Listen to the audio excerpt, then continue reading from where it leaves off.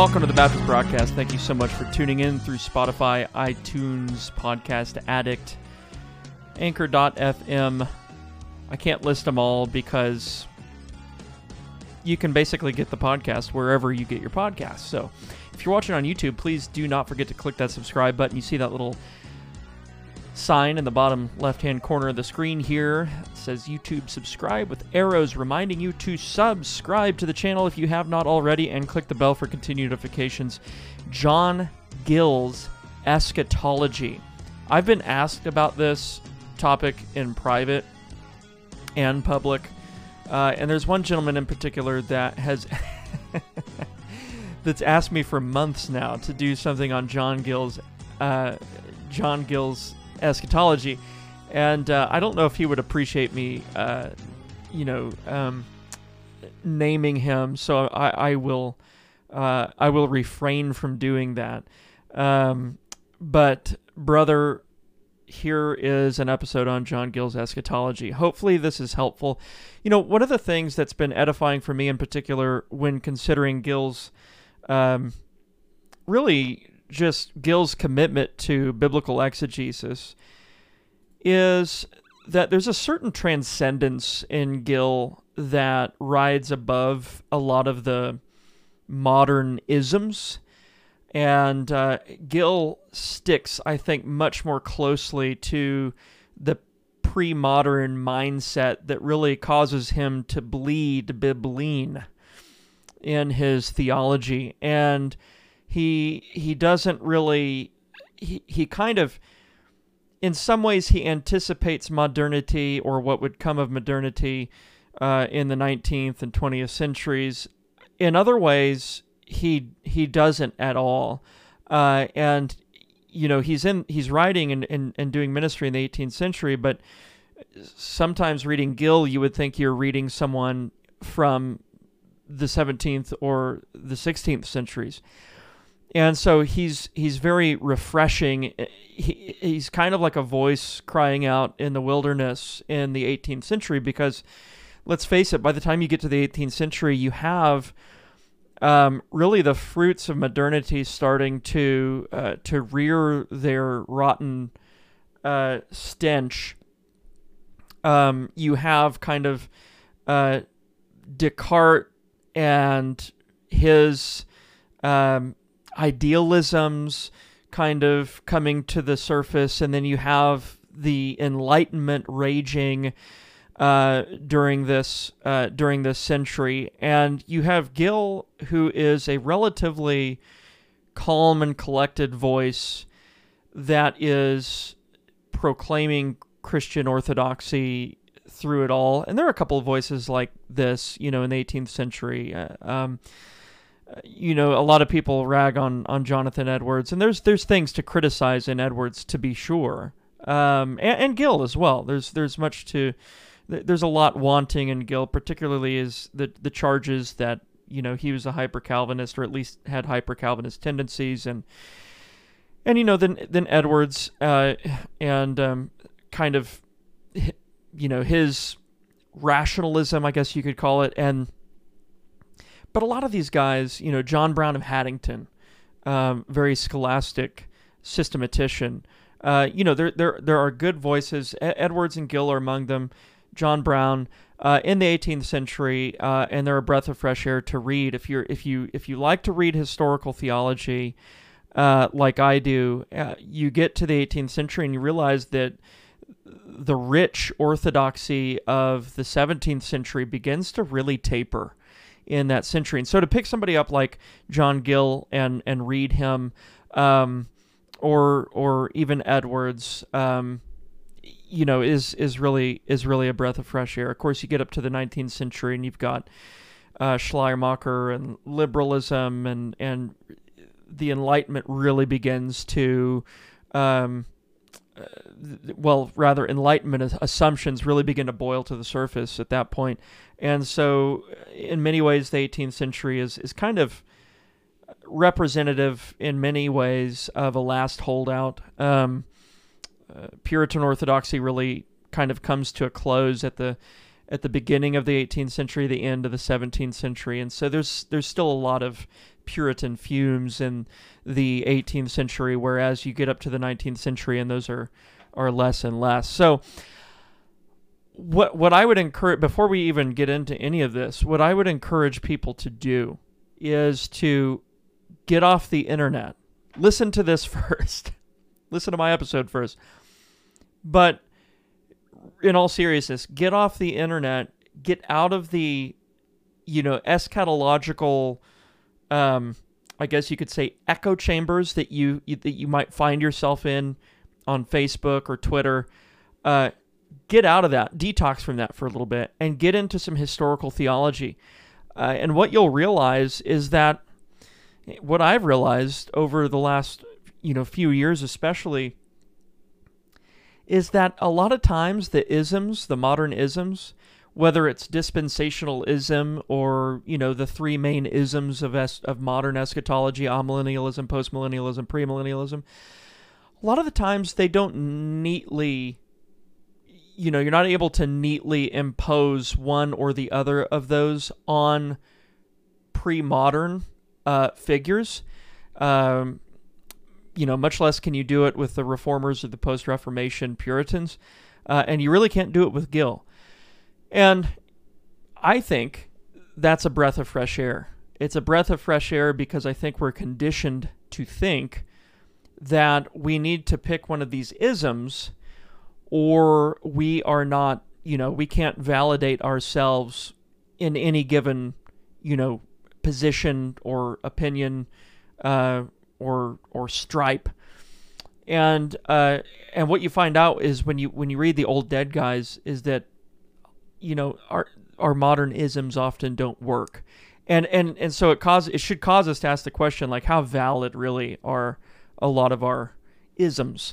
And if they can't fit on the pre-moderns, then why do they fit on us so well? And you either have to say, well, we're just better than them, which I would say no, we're not. We've throughout the course of the Enlightenment, we've lost much more than we think, and it really wasn't kind. The Enlightenment and modernity in general really hasn't been kind to Christian theology. So why would we think we are further along than someone living in the 17th or early 18th century? There's no real reason to believe that.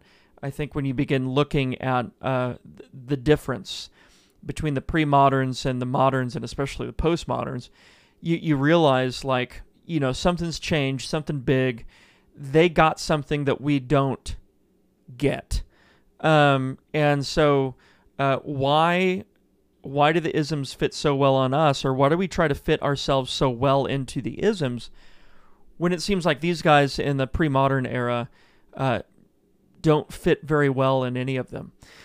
And so that's something to think about. I'm not saying that all isms are bad. I'm not saying it's wrong to have a helpful term that distinguishes your position from other positions. And in some ways, that's what amillennialism, premillennialism, postmillennialism is for, is to just distinguish positions. But we have to be careful that we don't take those isms and make them to be standards in and of themselves.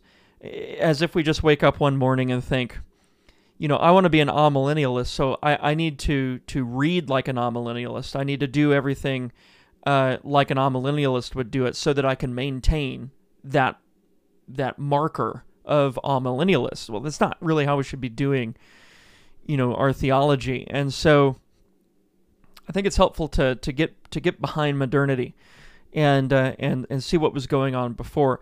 So with Gill's eschatology, I've already kind of said what I wanted to say at the beginning of this video, which is, don't let the isms fool you.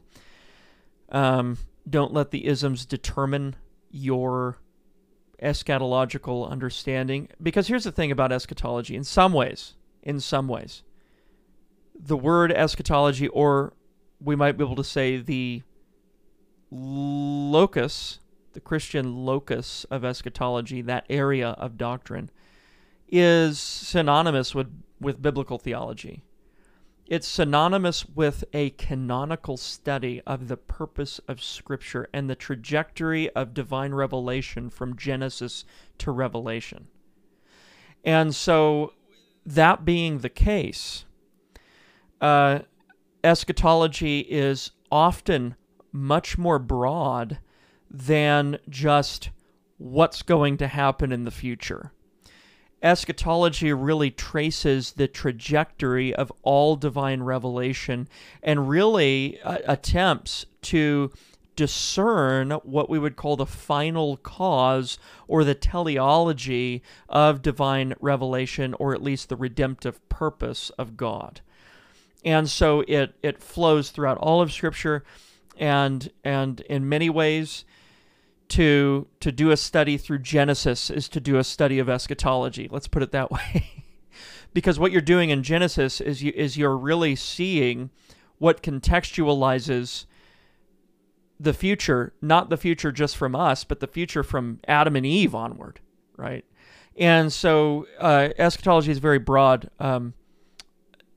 study that encapsulates really how you approach the Bible as a whole, and it doesn't just deal with what's going to happen in the future. I think our categories have become confused because as moderns we think, when we read the Confession, for example, and in the Second London Confession, that the last chapter, chapter 32, is on last things, I think, and so it's on of the last judgment. Okay, and so we read the last, or when we think about eschatology, we think the final things or the end things or the last things. What we have to realize is that the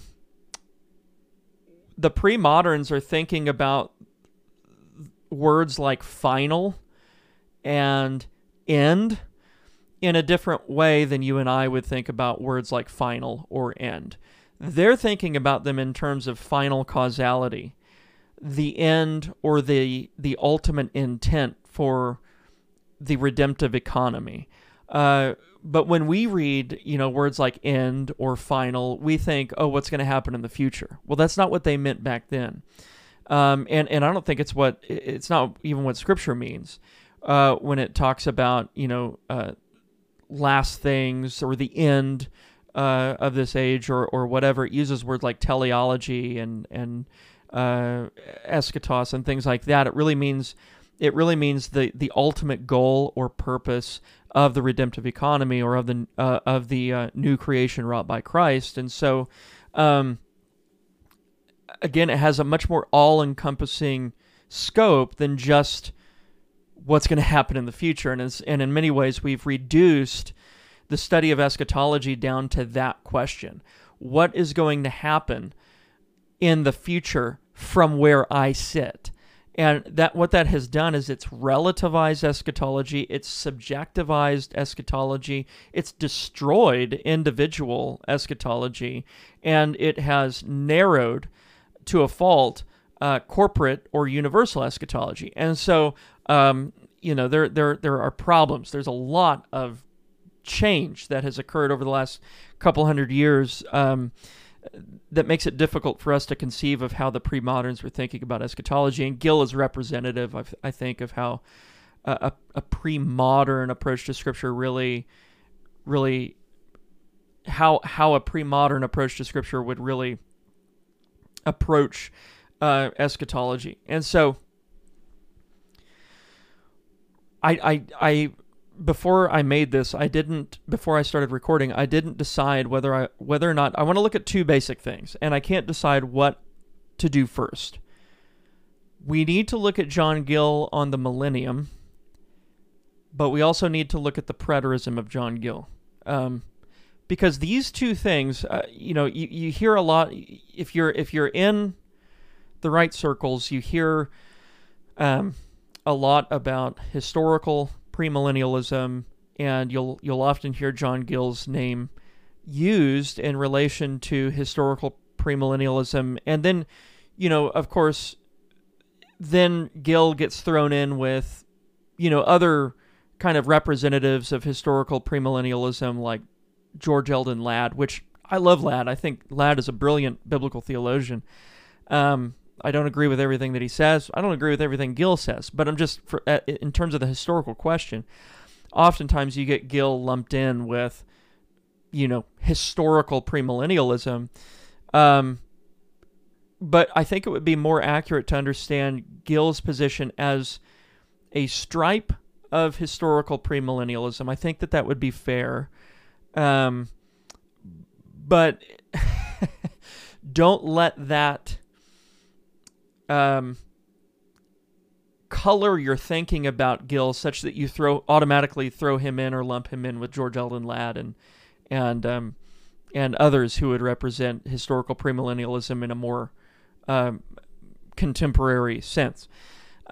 Because there are some things about Gill's quote-unquote historical premillennialism that would utterly shatter a contemporary author's view or understanding of what premillennialism is.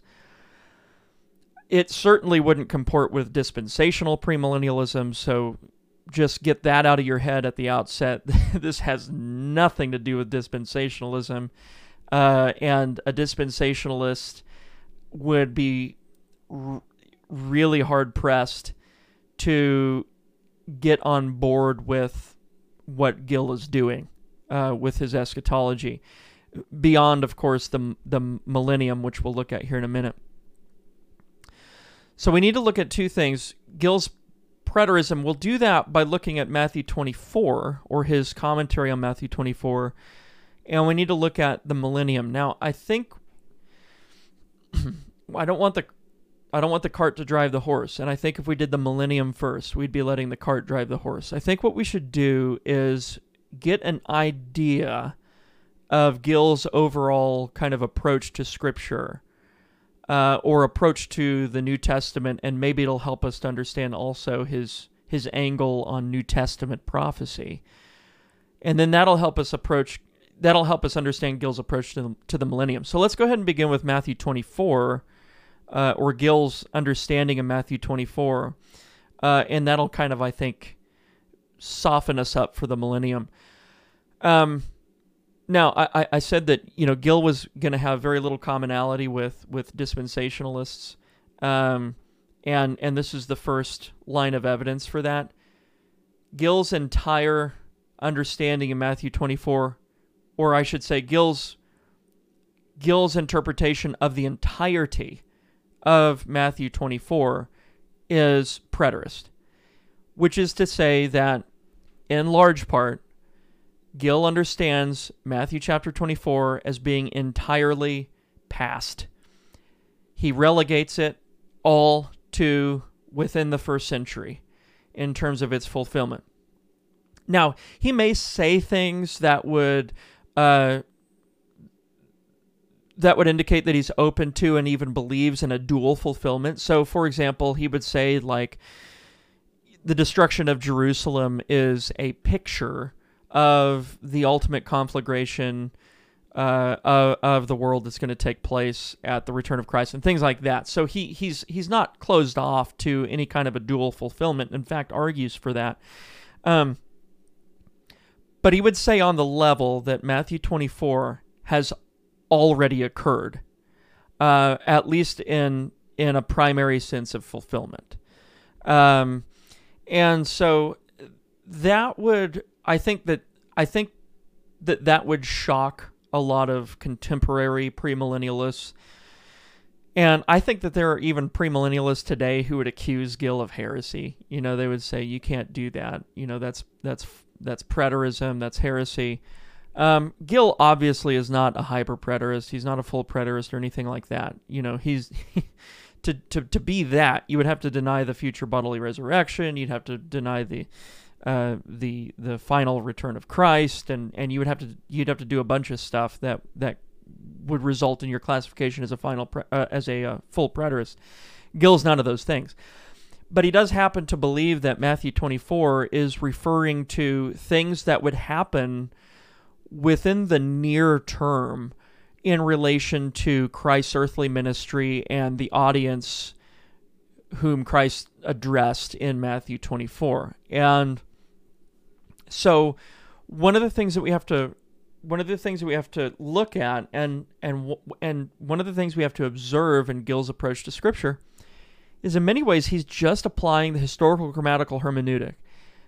He's doing what many dispensationalists would argue we should do, and Gill is particularly well skilled at doing it. And one of my complaints with a futurist reading of Matthew 24 would essentially be of what seems to be a violation of the historical grammatical hermeneutic. Because if you go to Matthew 24 and you see how it starts out, I don't want to make this, by the way, about my view of Matthew 24, but I want to illustrate the point here, and so that we can understand what Gill's doing. When you look at the beginning of Matthew 24, verses 1 through 2, it begins by saying, "Then Jesus went out and departed from the temple, and his disciples came up to show him the buildings of the temple. And Jesus said to them, 'Do you not see all these things? Assuredly, I say to you, not one stone shall be left here upon another that shall not be thrown down.'" Okay, so he's obviously talking about the destruction of Jerusalem there. But then in verse 3, we read, "Now as he sat on the Mount of Olives, the disciples came to him privately, saying, 'Tell us, when will these things be?'" Okay, so they're asking about verse 2. They're asking about this destruction of Jerusalem. "And what will be the sign of your coming and of the end of the age?" So Gill is interpreting chapter 24 in light of how the chapter begins. And so I don't think he can be faulted for that. I think if you can read, the first 3 verses of Matthew 24 and then immediately say that, verse 4 onward is future to us, I think there has to be some dissonance there with regard to how the chapter starts. You have to interpret what follows from those questions being asked as Jesus' answer to those questions. And if it's Jesus' answer to those questions, then it has direct reference to do with the destruction of Jerusalem. And so all Gill's doing is he's taking these first 3 verses and understanding the rest of the chapter in light of them, which is not wrong. He's rightly applying or consistently applying the context. So what I would like to do is I just want to go through, I think the main point for us to understand is that Gill sees Matthew 24 as entirely past. And so he remarks on verses 1 through 3. He says, commenting on "Verily I say unto you, there shall not be left here one stone upon another that shall not be thrown down." He says, "or broken," as Munster's Hebrew Gospel reads it, "which prediction had a full and remarkable accomplishment, and which is not only attested by Josephus, who relates that both the city and temple were dug up and laid level with the ground, but also by other Jewish writers, who tell us that on the 9th of Ab, a day prepared for punishments, Turnus, Rufus, the wicked, plowed up the temple and all around about it to fulfill what is said, Zion shall be plowed as a field, Micah 3:12. Yes, and to fulfill what Christ here says too, that not one stone should be left upon another, which a plow would not admit of." And that's on his commentary of the Gospel according to Matthew, chapter 24, verse 2. And the question that the disciples posed to him is, "And what shall be the sign of thy coming and of the end of the world?" And Gill says, "This coming of his, the sign of which they inquire, is not to be understood of his coming a second time to judge the world." So he's not talking about his final coming at the last day, but of his coming in his kingdom and glory, which they had observed him some little time before speak of, declaring that some present should not die till they saw it. And so Gill is obviously understanding this event described in Matthew 24 to be an event that will be witnessed by some of those who live at that time. And then he goes on, between verses 4 to 7, he divides that text up into 4 signs. There will be many false Christs. national upheaval, famines, pestilences, earthquakes, wars and rumors of wars. So again, I missed one, I think. The 4 signs will be many false Christs, wars and rumors of wars, national upheaval, and then famines, pestilences, and earthquakes. And he says, basically makes an argument that all 4 of those things happened before the destruction of Jerusalem. Persecutions, verse 9 onward, the end of the Jewish nation state, verse 14, verse 15. And then he gives instructions beginning in verse 16 onward that the early Christians heeded and listened to, and their lives were spared. They fled to the mountains. And Gill says regarding verse 16, when Jesus says, "Then let those who are in Judea flee to the mountains," he says the Syriac and Persic versions read in the singular number, "into the mountain," and it is reported that many of them did fly, particularly to Mount Libanus in Lebanon. Antiquity also states that at least some of those who heeded Jesus' words fled to Petra, Lebanon to the north, and Pella to the northeast of Jerusalem. Not Petra, sorry, Pella. So Lebanon to the north and Pella to the northeast of Jerusalem. So, I'm not going to go through the full, his full commentary on Matthew 24, but I think the important thing here is that he takes a preterist view of it. Now, I will contrast that because I've done a fair bit of trying to compare Gill with some other, authors, commentators. For example, both John Calvin and Charles Spurgeon will divide Matthew 24 in half, about in half. I think between Calvin and Spurgeon, they divide it in a different place from one another, so there's a little bit of variance in the opinions in terms of where Matthew 24 ought to be divided. But I think the most common view of Matthew 24 is that it's divided. Some of it has already happened. The latter half is about something that has yet to occur, and that would be more your Calvin and Spurgeon. But Gill just takes the whole of Matthew 24 and says, no, it's all already happened. And a lot of people take issue with that. Personally, not that it matters. This is a video about Gill. It's not really about me, but just I would just qualify to positionalize myself. I'm not sure. I would tend toward dividing Matthew 24 in half. I definitely do not take a futurist reading of Matthew 24. I think the context is clear. It's got to have reference to Jesus' historical audience. It's got to have reference to the destruction of Jerusalem. But I don't know. You read through the whole chapter, and sometimes you read it, and it makes more sense to see it as something that's already occurred, and maybe that dual fulfillment is helpful as well, to be able to see, the majority of Matthew 24 fulfilled on one level, but still looking toward an ultimate fulfillment on another. So it just depends on your study and the extent to which you've been able to study Matthew 24. I would tend toward dividing the chapter, but I don't know. That's not necessarily a hill I would die on either. So now that we understand that Gill is a partial preterist, again, he's not a hyper preterist. Let's look at which means that, by the way, he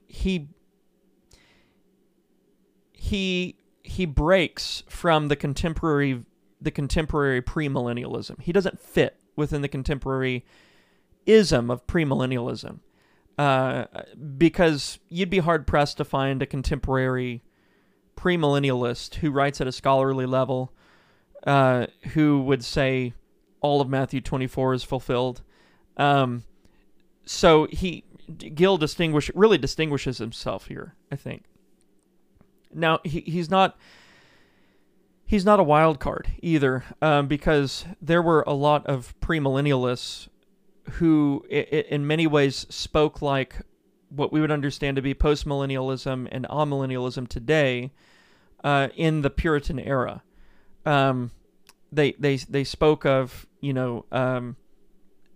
millennial reigns and things like that. And they weren't afraid to do so. Just again, they were just kind of trying to make sense of the text to the best of their ability. And I think they were doing so quite honestly. But they also definitely were not what you would consider dispensationalists at all. And so, now when I think of premillennialism, I don't think of dispensationalism at all. When I think of historical premillennialism, there is no necessary connection between historical premillennialism and dispensationalism. The historical guys, the old dead guys, just break that narrative. It just doesn't work when you get to them and you realize that their exegesis was leading them to belief in a future millennium, but also there was an optimistic view of the promotion of the gospel all around the world, and there wasn't this doom and gloom, so there's a lot of things. There's a lot of narrative obstacles for our contemporary view of things in the 17th and 18th centuries. So let's look at John Gill's view of the millennium. And I've already said this in so many words, but Gill's partial preterism, as we've seen in the Matthew 24 commentary, when considered alongside his millennialism, seen in his commentary on Revelation in particular, and then also he goes into a decent amount of detail in his body of doctrinal and practical divinity. But when you consider both of those things, his view of Matthew 24, his commentary on Revelation, what he has to say about the millennial kingdom or the millennial reign in his body of divinity, it's kind of a refreshing reminder that the modernisms don't necessarily bind one to a particular eschatological grid. And I think that's what we have to be careful of, because I think modern dispensational premillennialism is a total grid. There's no way that results from an inductive study of the Bible with a mere application of the historical grammatical hermeneutic. It's just for several different reasons. We won't get into it now. There's some things that I think a lot of amillennialists. I read Sam Storms, his book Kingdom Come, and you read him on the millennium in Revelation, and it just kind of seems like there's a Passover. It's just not really dealt with, and so that's disappointing. And then postmillennialists, in a lot of ways, take a similar approach to premillennialists, and with this kind of one-dimensional literalism that forces the text into certain kinds of absurdities that I don't think the text itself really commits. And it doesn't end up doing justice to the whole of Revelation. Because again, usually what happens is you get into an ism and your goal becomes to defend the ism, and that's something we all have to watch out for. And Gill doesn't do that, and so it's refreshing. He's not right about everything. I don't think he gets everything right by any stretch of the imagination, but it's nice to see someone, actually attempting to follow the text without, holding high the standard of their ism. And today we've gotten to where we just hold up the standard of our ism and say this is what we're going with, and the whole Bible really has to just bow to this commitment. And it's a danger that we all face, but Gill doesn't do that. And a lot of pre-modern minds don't do that. So it's a breath of fresh air to read the old dead guys. Get off social media and read.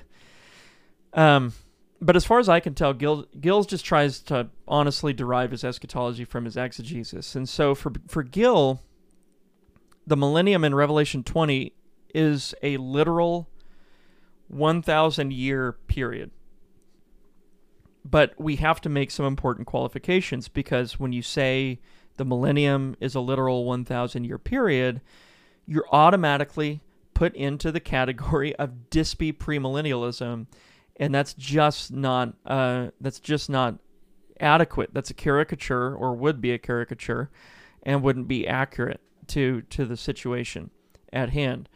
The qualifications are these. So Gill takes the view that Revelation 20 is a literal 1,000-year period, so a real millennium that occurs in the future. Here are the qualifications. It's not a distinctly Jewish millennium. If you're a dispensationalist, you believe that the millennial reign is a distinctly Jewish millennium, that it has special reference to national Israel, that the church gets to participate in it as beneficiaries. But for Gill, this is not a distinctly Jewish millennium. It's a millennium for the church in which Jews and Gentiles are united together in Christ, the church being the bride and body of Christ, and those who are in that bride and body being in union with him are also the objects of Christ's redemptive work. And so this is not a distinctly Jewish millennium, it's a distinctly Christian millennium. The other distinguishing mark is that Gill's view doesn't require things to get catastrophically worse immediately before the millennium begins. So whereas, pretty much the standard dispensationalist take on what occurs before the millennium gets here, before Christ returns, is that everything just kind of goes to hell in a handbasket.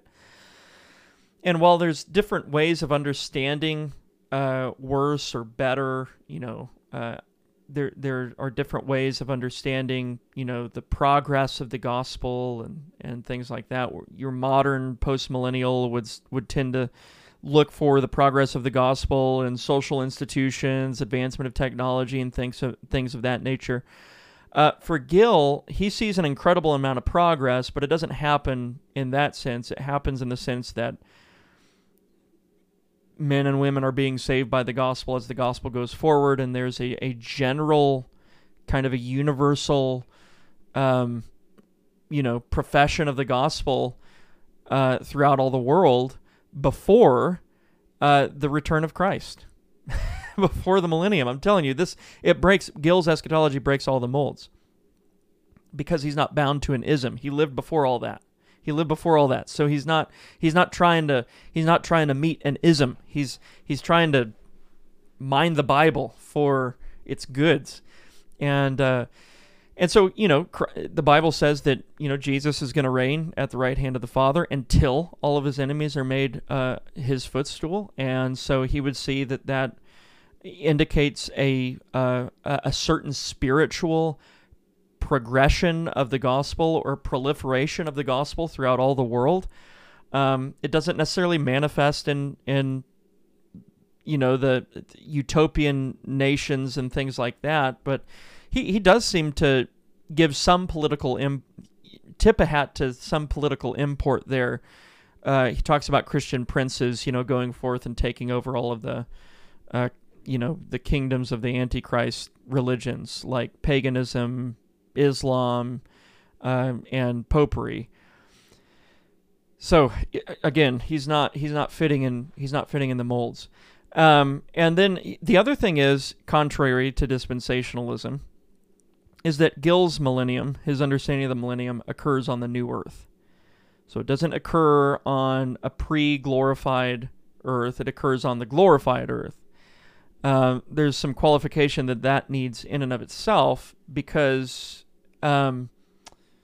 you have to deal with the fact that for Gill, the 1,000 years comes to an end in virtue of the resurrection of the unjust, or the resurrection of the reprobate, at which point there's a general judgment. So you have to reconcile that.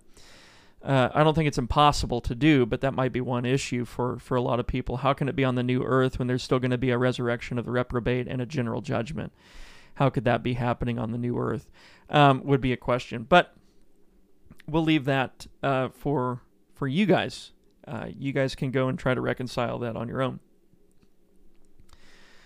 So the last two things that I would like to talk about this video. We're already at 40 minutes. I knew this was going to be a longer one because there's a lot involved here. The last two things I would like to talk about is, why does Gill insist on a literal millennium? Why doesn't he just see it as an amillennialist would, beginning with the first coming of Christ, ending with the final return of Christ, and 1,000 years being a figurative number? Well, one of the things that Gill says is it's specified with a definite article. It's these 1,000 years, or the 1,000 years, and so because it's specified with a definite article, it shouldn't be taken indefinitely, but definitely for just this number of years exactly, as appears from their having the article prefixed to them, is what he says, unquote.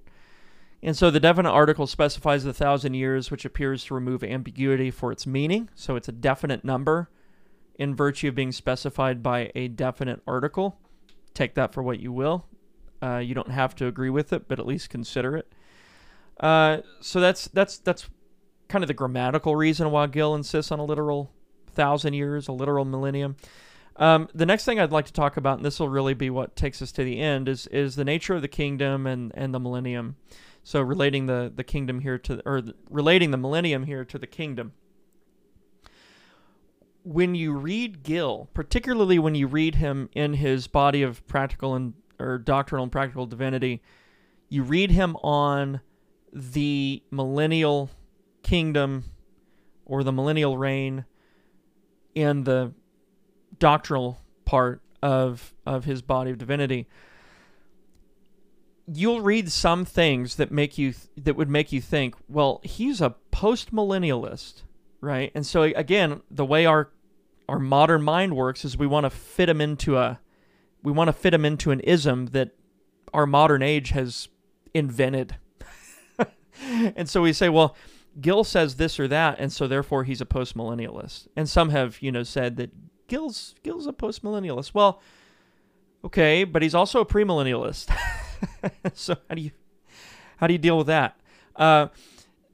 People might mistake Gill for a post-millennialist because of his view of the spiritual reign or the spiritual kingdom of Christ. So I have the Primitive Baptist Library edition, 1977 edition of the Body of Doctrinal and Practical Divinity. And so this occurs on page 464. I don't know if that has any meaning to you, but it occurs in his section on the millennial kingdom. And he argues for this extremely optimistic view of the spiritual advancement of Christ's reign. And I think this is one of the things that makes Gill's approach to Scripture charming, is because, he's not fixed to an ism. He breaks the modern conceptions that we try to impose on everybody, And so you hear conversations about, well, this or that Puritan was a premillennialist, or this or that Puritan was a postmillennialist, and all of this. Well, some of them you would classify as postmillennialists, but they also believed in a millennial reign. And that's Gill. Might be someone like Keach as well. Again, they just don't fit in the modern mindsets. There is a very optimistic view of the spiritual kingdom in John Gill, and that spiritual kingdom really leads to Christ's bodily reign on earth when he returns for the last time, returns for the second time, we might say, and then that kingdom will take place in the millennium. So the spiritual reign of Christ begins at Christ's first coming, the completion of his work, his resurrection, ascension into heaven to be seated at the right hand of God the Father, and that spiritual reign takes us all the way up to his millennial reign. All right, so he says, in his spiritual reign, Antichrist will be destroyed. So in his, Christ's, spiritual reign, Antichrist will be destroyed with the spirit or breath of Christ, his gospel. And with the brightness of his coming, that clear light which will attend his coming by the effusion of his spirit which will be with such spiritual efficacy as to dispel darkness, pagan, papal, and Mahometan or Islamic, and cause a universal reception of the gospel, which will open the way for the Christian princes to carry their victorious arms everywhere and seize upon and possess all the anti-Christian states. Right. All right. So there's a lot there in that one paragraph. Again, that right there comes from A Body of Doctrinal and Practical Divinity, page 464, that Primitive Baptist Library edition I told you about. There's a lot right there that breaks all the molds, because number one, you have a premillennialist. In other words, he's saying that Christ will he believes that Christ will come back at the beginning or before the establishment of the millennial kingdom. So that's pre-millennialism. But here he's also saying that there's going to be this victorious outcome of the current reign of Christ from heaven, namely the spiritual reign that occurs through means of the gospel. And as the gospel spreads throughout all the world, people would be brought to Christ, added to this spiritual kingdom, and eventually there's going to be a general profession of Christianity throughout all the world. Now, you can take issue with that, and I may take issue with that at in some ways. I wouldn't want to stick my flag in the sand and say this is going to happen for certain. But I definitely do that. I believe that anytime we do missions, we assume, or at least we hope for, that. We hope for that. And so, in one sense, we don't hope against truth. We hope in line with the truth and in proportion with the truth. And so, why do we hope for the world to be discipled if it's just completely hopeless to consider that as a possibility? That it's a total impossibility that that's going to occur. So I think there's an incredible practicableness about this, in that, this is a motivation for missions. It's very hopeful that the gospel will go forward and will change the hearts of men by the power of the Holy Spirit. He then goes on to imply, of course, and again, I don't want to interject my opinions too much into this, but then he goes on to imply that political rulers will go forth and take the anti-Christian states. I don't believe that Gill is advocating for a Christian military offensive against anti-Christian states. I think what he means here is that, these nations will be capsized by the gospel, essentially. Their paganism will be capsized by the gospel. And then, Christian nations will essentially take them over, not by way of military, but by way of the fact that, a pagan nation next to a Christian nation just became Christian, and so, they're to be ruled accordingly. Again, I don't want to impose too much of my opinion here, but let's just say that Gill was British. He was not opposed to the crown or anything like that. So, I think there may be some monarchialism that goes into this, but at the same time, I do find the view refreshing in the sense that he has no problem saying that the gospel is going to be victorious throughout the whole world. But here's the other thing I would just say, and I'll get off this subject. I want to systematize this and wrap it up in a nice little red bow before we end. But even if things visually didn't pan out this way, Christ would still be victorious. Can we just say that? I mean, even if things didn't turn out the way we expected them to turn out, Christ would still be victorious. And I think that's very, very important for us to confess, that even if we get it wrong, Christ is still going to be victorious. Why? Because he's Lord over everything. So there's a purpose assigned to even the powers of darkness, a purpose circumscribed to them, such that even their actions, their deeds, work for the good of the saints. And so Christ will still be victorious no matter what. Okay, let's get off of that subject, and we'll just go on to systematize this.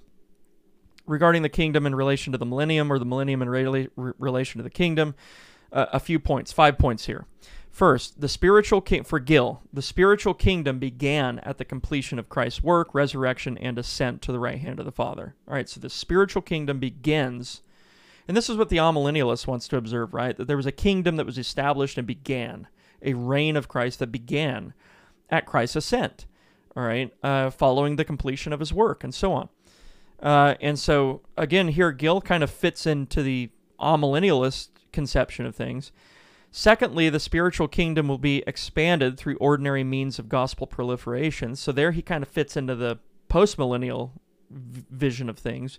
There's an optimistic view of gospel progress throughout all the world. But then it'll culminate in Christ's bodily return to reign on the earth for 1,000 years, and there he fits into the premillennial mold, right? So here he's transcending all of our isms before our isms were even invented. And for that reason, agree or disagree with Gill, I think for that reason he's very helpful and he's very useful, and he's a breath of fresh air, should be read, and he needs to be dealt with more than he's dealt with at present. The third thing, or the fourth thing, at the point of Christ's bodily return, the old earth will be purified through conflagration and removal of all of Christ's enemies, and the resurrection of the just will occur at that time. All right, so the bodily resurrection will occur for those who were dead. Their souls will be restored to their bodies. For those who are living at that time, they'll be changed, like Paul says. And Christ's enemies will be wiped off the face of the earth, or what's left of them, after the spiritual reign has its effect, right? There's still going to be enemies left, and they'll be done away with, and so on. And then fifthly, at the end of the millennium, there will be the resurrection of the reprobate and the general judgment. So that's the general flow of Gill's millenarianism. And I hesitate to speak any more about it, because we're here at 53 minutes, and I feel like I've just unloaded on all of you like a fire hose. I feel like I've been hit by a fire hose. Anyway, we looked at Gill's partial preterism. We did that in virtue of looking at Matthew chapter 24, and then we looked at Gill's view of the millennium, which we've just systematized here for you. I hope this was helpful. Agree or disagree with Gill. Good brothers are going to disagree on this, right? It's just going to happen. It's happened throughout all church history. We shouldn't expect any different here in the 21st century. But at least let someone like Gill challenge you, and read an author like Gill and wrestle with what he does with the text.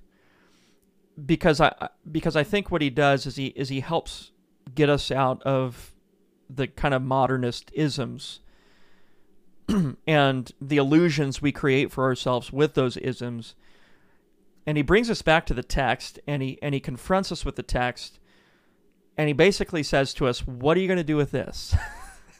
And that's why he, some would characterize him. You look at some part of what he says, and he'll fit with the amillennialists. You look at another part of what he says, he'll fit with the postmillennialists. You look at what else he says, like with regard to the millennium, he fits with the premillennialists. And what he's doing, though, we might look at him as a modernist and say, how inconsistent, but actually what he's doing is he's challenging our consistency.